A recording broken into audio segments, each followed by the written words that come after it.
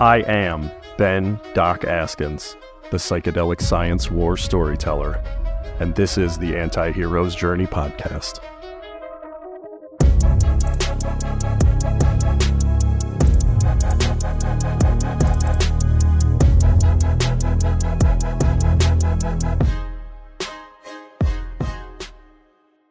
Hey everybody, Doc here. If you're enjoying the podcast and you want it to be possible for me to continue to make it, then I'm going to need you to go to my store at antiheroesjourney.com and buy my audiobook and my ebook in one of the many translations available, or go to shop and pick out some of my stuff. T-shirts and hats and pet bandanas and bikinis and scented candles and all sorts of nonsense. All the things you could ever want and never need. And get 10% off with the code, all caps, FRIEND10. Go to antiheroesjourney.com and use the code, all caps, FRIEND10 to get 10% off anything that you could ever want there. I appreciate your support. Thank you. I love you. Goodbye.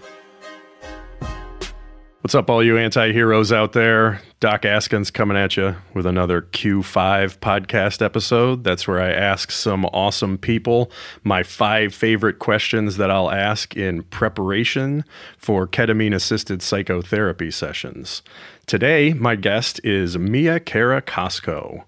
She's the creative director of Psychedelic Salons in Vancouver, British Columbia. She may have told you recently about her favorite chocolate microdosing brand, or maybe you went to an art party with her.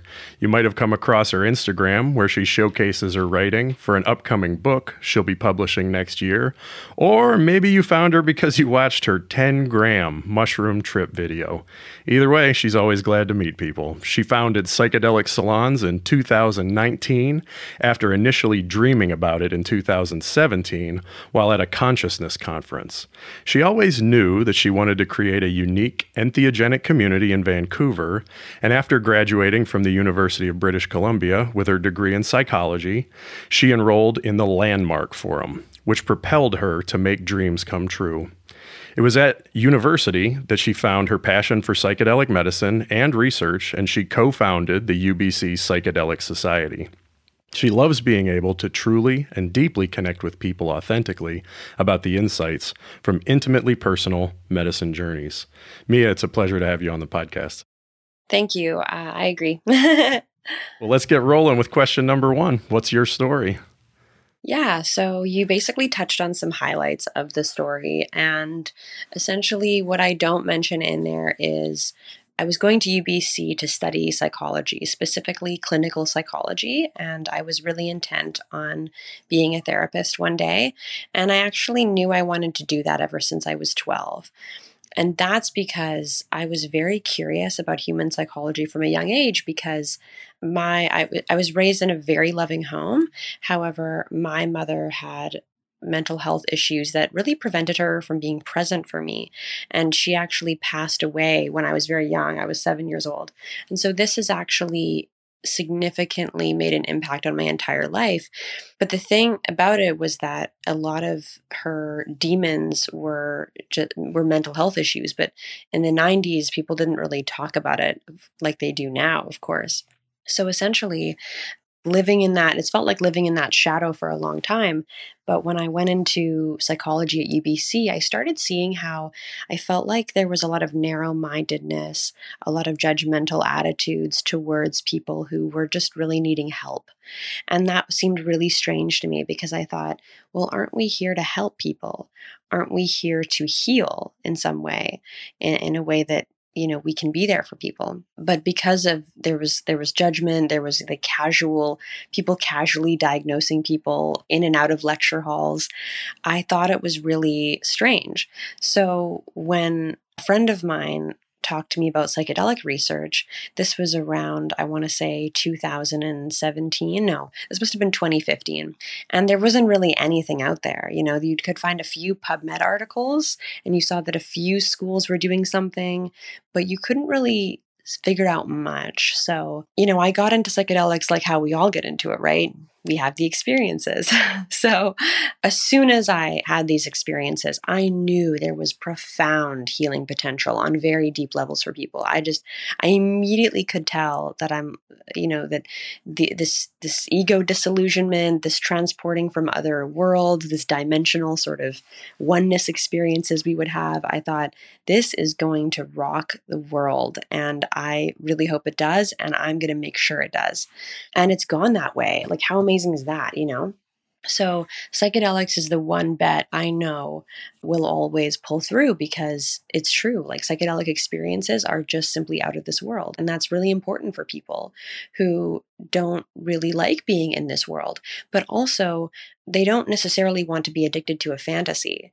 So they're not looking for an addictive, escapist routine with psychedelics. They're actually looking to break out of that too sometimes. So yeah, when I graduated from UBC, I obviously abandoned my post as the founder of the UBC Psychedelic Society, and I was working in venture capital, actually, because I wanted to learn how money would move and how funds could flow to support psychedelic research. So I worked with a venture capitalist who was donating a portion of profits to psychedelic research. So I would organize sometimes psychedelic fundraiser events.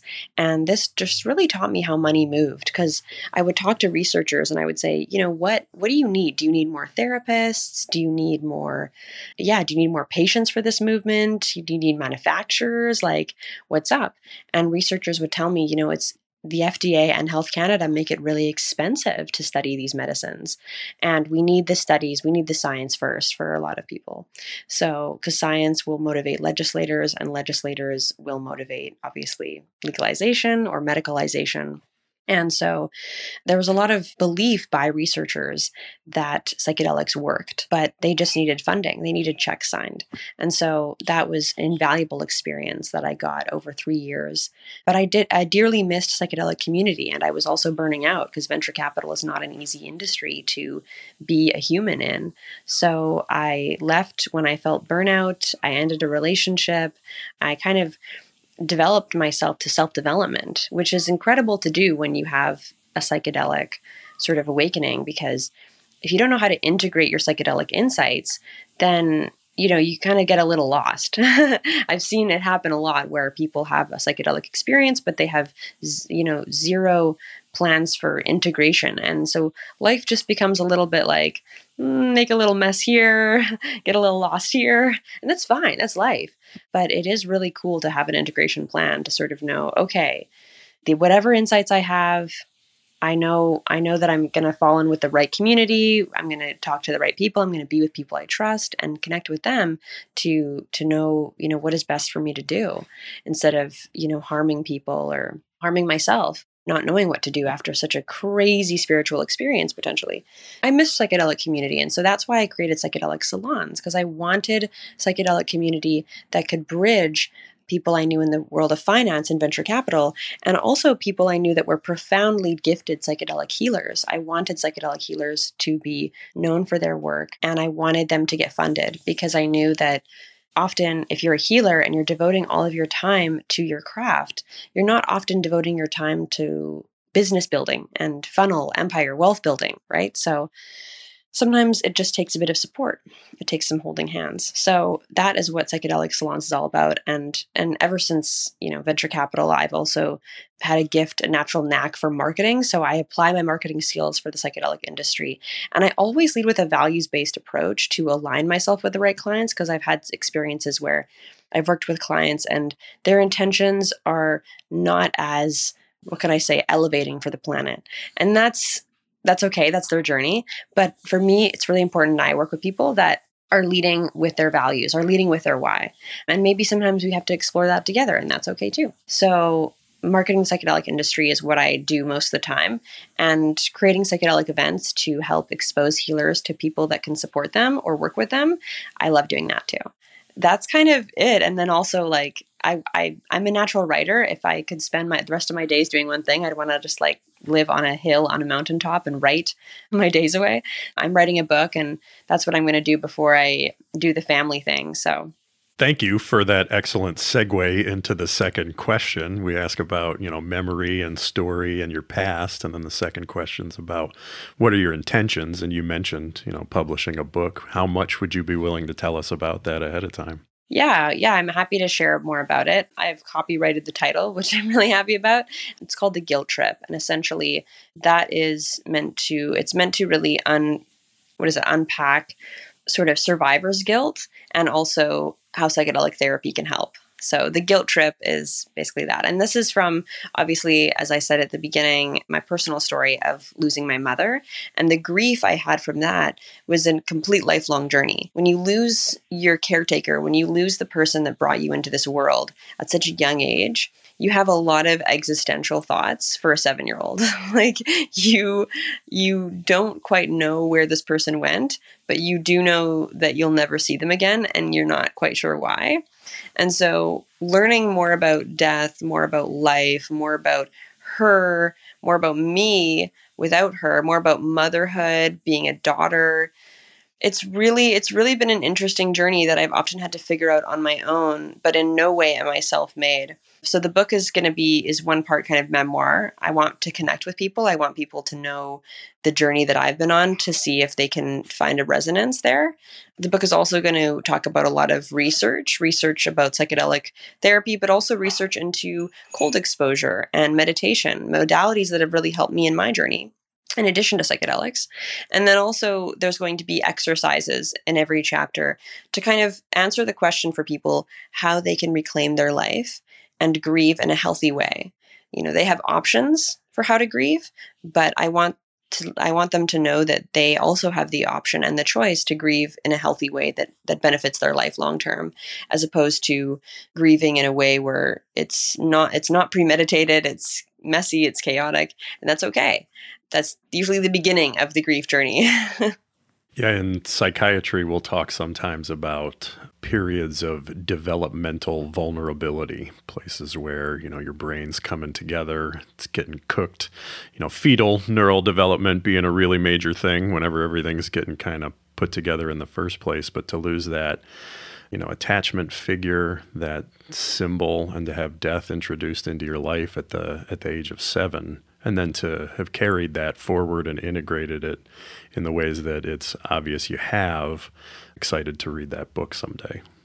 Yeah, thank you. I'm excited to finish it by the end of this year. Yeah, I'll keep an eye out for it for sure, and maybe we can talk more about it some other time after I get a chance to read it and take some notes in the margins and all of that sort of stuff, okay? Totally. So we asked about your past and then about your intentions for the future. And sometimes a good bridge between those things that gives you a little momentum on the journey is to ask, what are you grateful for? Yeah, I would say that, there's actually very little I'm not grateful for. I feel like gratitude is a practice that I think I practice daily. And when you practice gratitude daily, you kind of become that person, that weird person at friend gatherings who's like, but is there something about the experience that you're thankful for? And sometimes people can look at you like crazy and be like, no, this is altogether a horrible situation. And I say, okay, I get that. But also, it doesn't have to be just that. Things are not as they seem. Things are not one way. Not everything is just one thing. People aren't just bad people. There's bad behavior, or to be more specific, there could be disingenuous behavior. So with that logic, I think that there can be gratitude found in everything. And when you start to see life that way, you start to really feel a sense of empowerment, I think. I think empowerment comes from taking the reins and seeing the choices and how you perceive things, and sort of saying, yes, this situation, it's very hard, very difficult to find anything useful about this particular situation. But I know that there will be a time when I can look back on this potentially, and there can be something I'm grateful for in this unknown, this chaotic soup, this mess. So yeah, that's kind of an extreme example. Gratitude also is an acknowledgement process. When you're lying out in the sun and, nothing seems to worry you, or maybe your troubles just seem kind of far away and you're on vacation or something. gratitude is really important to acknowledge. It's in those moments when, it's important to look over your partner or your son or your daughter or your dad or your mom or your sibling or your friend and say, I'm so grateful for you, because you're really acknowledging that, you're a social creature. We need people. And the people that we're thankful for, it's really important to show them that we're thankful. And we don't need to do it in elaborate gifts. We don't need to always do it in big displays of affection, though that's cool too. But we can also just say, I am grateful for you. Like, I like you in my life. I appreciate you. I see you. Strategic Navigators reduced my income tax bill by over 50%. These guys save entrepreneurs anywhere from 40 to 60% on their income taxes. Click the link in the description to schedule a call and see what these guys can do for you. If you enjoy paying as much as possible in taxes, then just ignore everything I just said. So out of that bridge of gratefulness from the past to the future, out to others, what are you creating? Yeah, I would say that I'll kind of link what I'm specifically grateful for in my life right now to what I'm creating out of that gratitude. And I'll say that right now I'm really grateful for having the insight to write my book. I would say, obviously creating that. I'm really grateful, like writing a book, especially when you kind of talk about your whole life, potentially in there, like you're open to talking about your entire life. You become grateful for your life, which is really an empowering process. And if you can do it by writing an autobiography, then dedicate the time to writing out your life story. And, you can start to have acceptance, and then maybe you can start to have gratitude. So just grateful for that whole process too. I'm also grateful for the work I get to do for people every day. So like I said, that's often like marketing psychedelic businesses. I love that I work with people in the psychedelic space, because working with people in the psychedelic space, it's a taboo industry. It's not something you can easily call your parents and say, I'm starting a microdosing company, or I'm a sound healer, or, your parents are often from generations where that you sound like you're selling snake oil, or you sound like a druggie or a drug dealer or something. And that is tricky, right?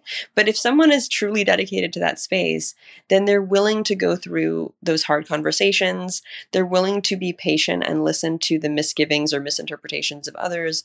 They're willing to educate or potentially be educated in their own self.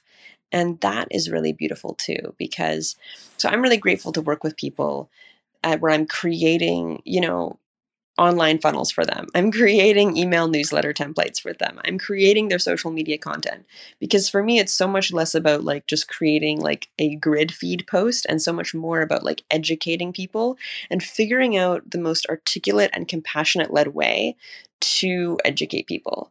The reason the psychedelic industry is such a world-class industry right now and getting so much buzz and attention right now is because there are people working in this, the people at the forefront of this industry are the people who are approaching the medical field with compassion. That is incredibly rare, and it's incredibly important. So grateful for that too. Also grateful for what I'm creating with psychedelic events too. Right now, I'm really focused on an event that I'm creating in Vancouver, which is going to be a kind of global psychedelic dinner party. And I did it in 2019 before the whole COVID thing. And I'm excited to do it again because we're kind of over the big COVID hump, I guess. And I could feel like I'm confident to do that again. And it's going to be on World Psychedelics Day, which was a day kind of stated, I think a few years ago it was created. And it's in spring. And so I'm very excited to spend like the next, basically 6 months really working on that, really brainstorming that, and working with some amazing people to do that. And then I'd say another thing I'm grateful for is I'm really grateful for my friends that are absolutely trustworthy and loving and compassionate, and friends that are just superheroes in their own right. They're therapists themselves, or maybe they share the same interests, but they just live and lead with their heart, and they're loyal and they're funny and they're talented and they're smart. And my partner included, my partner and I are thinking of moving to New York actually next year. I've always wanted to live in New York. I love it there. I love the energy there. He wants to go to grad school to actually work at the forefront of AI ethics and policy, which I think is another very important field, but something for another time to discuss. And I'm really supportive of him doing that as well, because AI is kind of another mysterious field that people don't quite know much about. It does require ethics and safety around that. And for me, ethics and safety in the psychedelic world is actually one of the most important topics for me to talk about, because I find I can easily create safety with people, like a safe space, but it's not always the case for everybody. And people have great intentions, but safety and ethics is core in these out of this world psycho spiritual experiences. So yeah, grateful for all that and creating that. Yeah, you're talking about all my favorite things, the golems, the generative large language models of AI, and I love superhero therapists and all good things. When is World Psychedelics Day? Is it different than Bicycle Day? It is different than Bicycle Day because Bicycle Day is specifically, of course, the invention of the synthesis of LSD. But World Psychedelics Day, I think it's in June. I want to say it's in June or maybe May. It's in spring. But yeah, I Spring was or summer, instated, I'm whatever. pretty sure. Yeah, it's definitely in spring. Yeah, it's a good time. I mean, it's a newer holiday, but it's pretty cool and it's significant enough to plan an event around it. Absolutely. Nice. I'll have to triple check my calendar. I feel like there's a day for everything now, but that's one I'd celebrate for sure. Yeah. So that brings us all the way around to question number 5. Who are you really, Mia?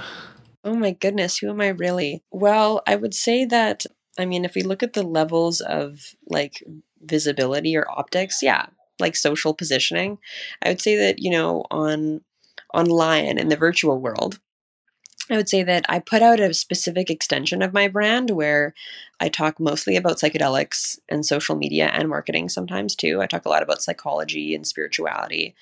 Those are all topics I legitimately love to talk most about behind the scenes too. And, sometimes when all my girlfriends just want to talk about is like breakups and relationships and social influencing and hierarchies and gossip, I'm easily that person who will want to, switch the conversation to talking about like, what are we up to in the world right now? Like, what are we doing like in our day to day? What keeps us going? So there's that. But also, yeah, I think that on that note too, I think this is what I've noticed after working in the psychedelic space for 8 years now is that, I think a lot of business networking is based on like people's relationships with other people. And sometimes that's dictated by, how romantic relationships go, how friendships go. Sometimes it's like how deals went. And so you'll find that, if you're an innocent person coming to a psychedelic conference, for example, you might be like, oh my goodness, this is great. Everyone's talking about these amazing substances and chemicals, and I'm going to like learn so much. And it's like, yes, you definitely are. But within every field, there's always going to be weird hierarchies, power plays, power struggles, gossip behind the scenes. And I only mean to address this because who am I really is a question that different people in my life can answer differently. And I respect all of it because something that I address in my book is really something I address in my book is kind of like the not so pretty aspects of me. And I've learned to really embrace the side of me that's like not perfectly well curated or picture perfect. I've never been someone who's wanted to lie about who I am because I just don't believe that that's useful for anything or anybody. And that means that there's been an important process in my life of going, I'm not interested in being portrayed as some sort of innocent victim of my life or situations in my life, like losing my mother.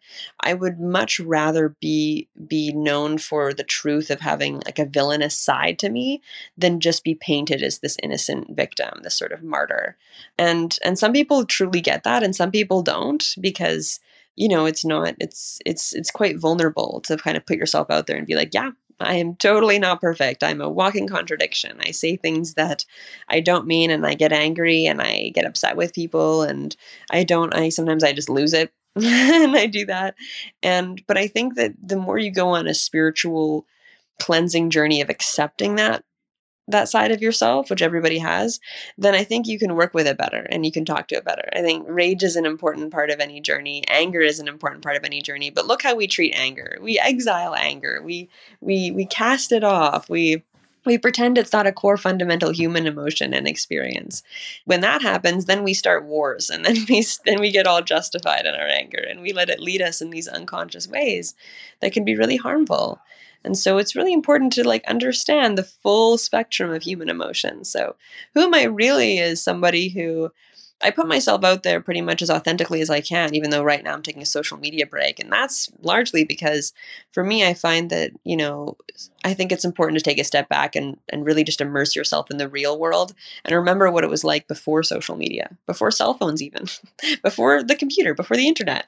And to remember like, hey, our ancestors, they did just fine without the internet. I mean, they were still going through their motions, but they didn't need it. It wasn't necessary for them. It's helpful, but it's also like, I think that if, for example, social media was all gone tomorrow, I'd be totally fine with that. Though I would want to keep my phone to text people and to call people when I want. Well, after hearing all about who you really are, I don't think it's any accident at all that you're here on the Anti-Hero's Journey podcast now. Yeah. Yeah, I'm a big fan of the hero's journey process with Joseph Campbell, and I use that actually in my process of writing with clients who want to rewrite their bio or their story. So, yeah, totally. I'm super glad you were willing to be interviewed here. Do you have any final thoughts for our audience? Yeah, more than willing to be here. Happy to talk and share and hopefully help people. I would say, I guess, final words or something. I would say, I really want to encourage people in this day and age to understand and practice how important it is to be forgiving and compassionate, especially with yourself first. If you're not being forgiving and compassionate with yourself and your past and your history, then your process is incomplete. Looking back at your life and forgiving and being compassionate with the people and yourself in your life's journey is very, very, it cannot be overstated, actually, how important that is. We're seeing right now the mirroring of that in the virtual world and in cancel culture. And cancel culture is quite insidious, but it's just really a mirroring reflection of how we exile parts of ourselves and we treat parts of ourselves badly or negatively, and we try to silence it or just pretend it doesn't exist. And that is not getting us anywhere great, anywhere fabulous. So yeah, that's what I would say. Yeah, we've got to integrate it all, right? Hero and anti-hero. Villain and bystander and victim, yeah, all the roles, right? We got to pull them all in and make them all part of the whole. Replace the hierarchies with the holarchies. Yeah, really. Well, it's been a pleasure having you on the podcast. Oh, thank you. It's been a pleasure talking to you, Doc, and I love the discussion we had today. Thank you so much for reaching out and having me on, and it's really been a pleasure. Yeah, absolutely. Let's talk again after I get a chance to read your book. Yeah, totally. I would love to share more. Doc out.